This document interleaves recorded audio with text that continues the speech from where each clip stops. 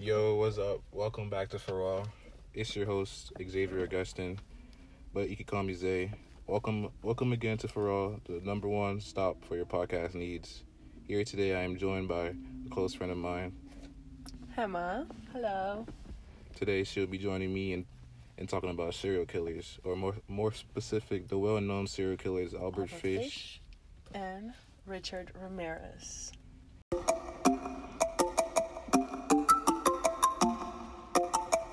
Boy Ben. If I put some more, they call me Hollywood. You know I'm saying stop, bro. I call that Bollywood. And I was switch on my brothers, I call that brotherhood. And I was switch on the face, just like my mother would. If I put some more, they call me Hollywood. You know I stay inside, bro. I call that Bollywood. And I was switch on my brothers, I call that brotherhood. And I was switch on the. All right, that was my boy Pharrell B on SoundCloud. Follow him on SoundCloud. All right, let's get right into the topic. Our serial killer Albert Fish was born in Washington D.C. May 19th, 1870. He had three other siblings who had mental illness diseases, but they weren't checked out. So when Albert went to the orphanage, he was abused and mentally unaware of what was happening to him. So at a young age, he saw things that weren't supposed to be seen by a little boy. Damn, so he was probably like traumatized and stuff. Yeah, he was really traumatized. That's crazy. His mother got a government job because What's his mom's name? his mom's name is Ellen Fish. Ellen Fish got a government job because she didn't have the funds to take care of Albert, so that's why he was sent to the orphanage. So why have 3 kids? Oh my god, I hate people sometimes. I hate people. So after Albert's mom got him back from the orphanage, he started doing crazy things. And the crazy things were like he would watch little boys undress in the stalls and just stare and watch them. Oh god. And in 1910, he took a 19-year-old boy off the street and tortured him for 2 weeks. When he tortured him for 2 weeks, he cut off his private parts and he gave him $10. It was like, go off. Man, it's crazy. In Albert's adulthood, he was diagnosed with sadism and psychosis. He would get the pleasure of attacking people and like sexually like messing with them. And he was never taken to the doctors? Nah, he was never taken to the doctor. He married and remarried multiple times and had multiple kids, but his family never asked if he was okay or not. So basically he had like careless parents. Yeah, careless parents and careless wives. Very unstable household. Okay. He was never satisfied when he would sexually arouse people and then killing them afterwards. Later on in his life, when the police finally captured him, he went to the police calmly, and he was like, "Yeah, I killed all these people." And he told the police God made him do it. God told him that. That is so weird. What the heck? Yeah, he was like, God told him he's one of his children, so he has to go kill these people. And What the heck? Oh my god. Albert Fish was You know what? But it's not even his fault. I blame it more on like the people around him. Like, for example, you told me that he was taken to where? The orphanage. Yeah. So you're telling me he never got checked out for nothing? Like you know what I'm saying? Like, yeah. Where is anybody helping him? You know, like they failed him. Well, people at the orphanage don't really help you. You're just there until someone comes pick you up. Nah, but you get checked out. They take care of you, so you get checked out by doctors. You get everything. They know everything about you. So I don't know. I feel like the system kind of failed him in a sense. I'm not saying it's their fault, but I'm just saying in general, like, you know. Yeah, the system definitely failed him. And then eventually he went to court, and they ruled that he was a psycho, and he was. Oh, of course. What? Yeah, they ruled that. That is very much obvious. They ruled that he knew what he was doing, and they gave him the electric chair, and he died on like the second dose. Oh my goodness. He was a pretty tough boy. So Albert died on January 16th, 1870. That was the last we saw of Albert.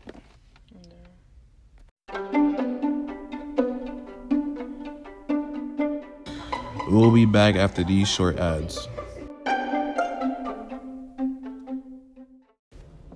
Alright, this podcast is sponsored by Ombi, Ambitious Trading. The next big revolutionary cryptocurrency is called Omni. Omni is a short, ambitious cryptocurrency that is built on the Ethereum network, and it's a ERC20 token. The total supply of Omni is 100 million coins, meaning it's a scarce asset. So get your coins now, or you won't get your coins ever. The purpose of Omni is to provide a digital currency which holds value, and it provides a user with the best financial education and services as well. The Omni business varies from real trading to estate to entertainment to beauty to creative arts, and soon to be its own NFT. So come get your Omni today.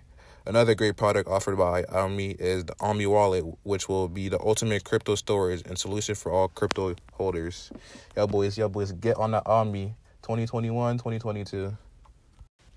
All right, guys. So, like I told you guys in the beginning, I have a special guest with me, Gemma. So, she'll be talking about her serial killer, Richard Ramirez. Okay, so Richard Ramirez, best known as the Night Stalker, he actually has a true crime documentary in Netflix. It was produced by Tiller Russell, Ellie Holmesman, Aaron Sedman, and Tim Walsh, right? In Spanish, his name is actually Ricardo Leiva Munoz Ramirez. Yes, he was an actual, he was an American serial killer because he was born in El Paso, Texas. Mexican immigrants. So his parents aren't from here, but he was born here. When he was 12 years old, a cousin of him showed him pictures of Vietnamese women he raped, tortured, and killed. And he was also a witness to his cousin's fatal shooting of his wife. So I feel like he was kind of like his life, you know what I mean? He was set up for failure already because he was already introduced to the type of lifestyle, everything that he saw, he wasn't a kid. No, he wasn't a kid after that. Yeah, no, not even after that in general, because the way he was raised and stuff, it just, where are his parents, you know what I mean? Yeah.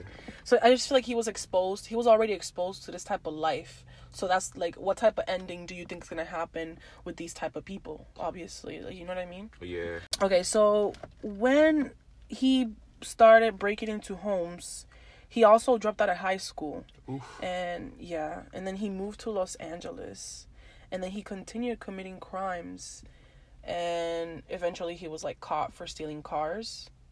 But then in June 1984 he committed his first known murder, raping and stabbing, and guess who he did it to? Who? A 79-year-old widow.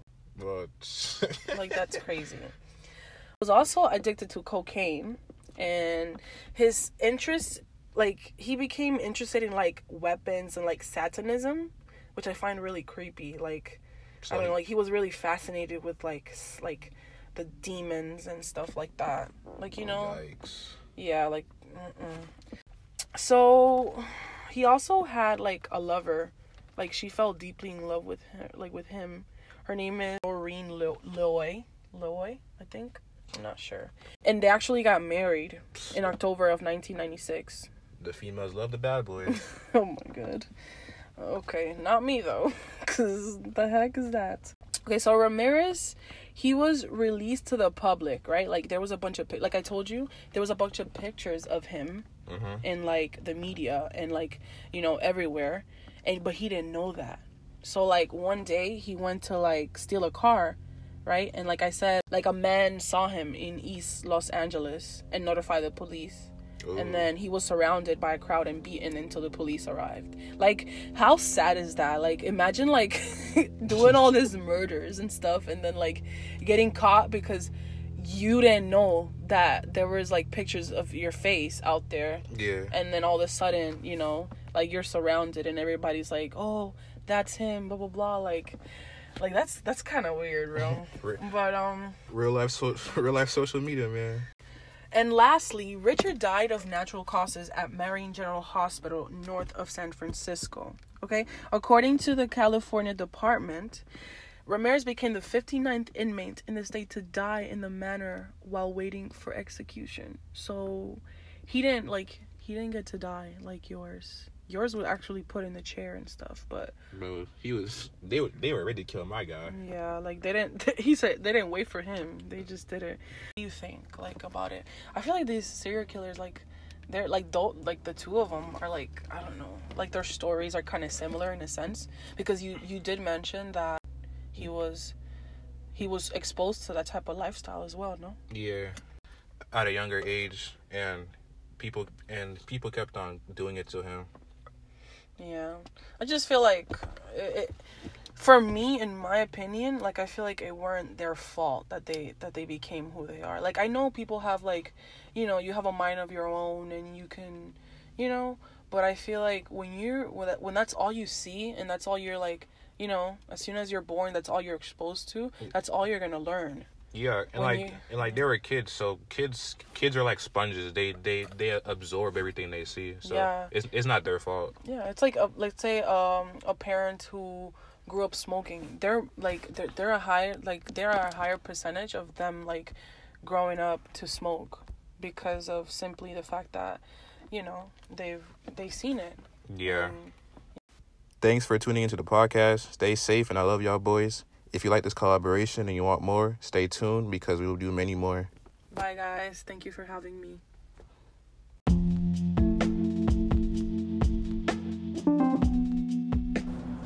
Hey guys, as a little reminder, I would appreciate if you guys stop by our social media platforms.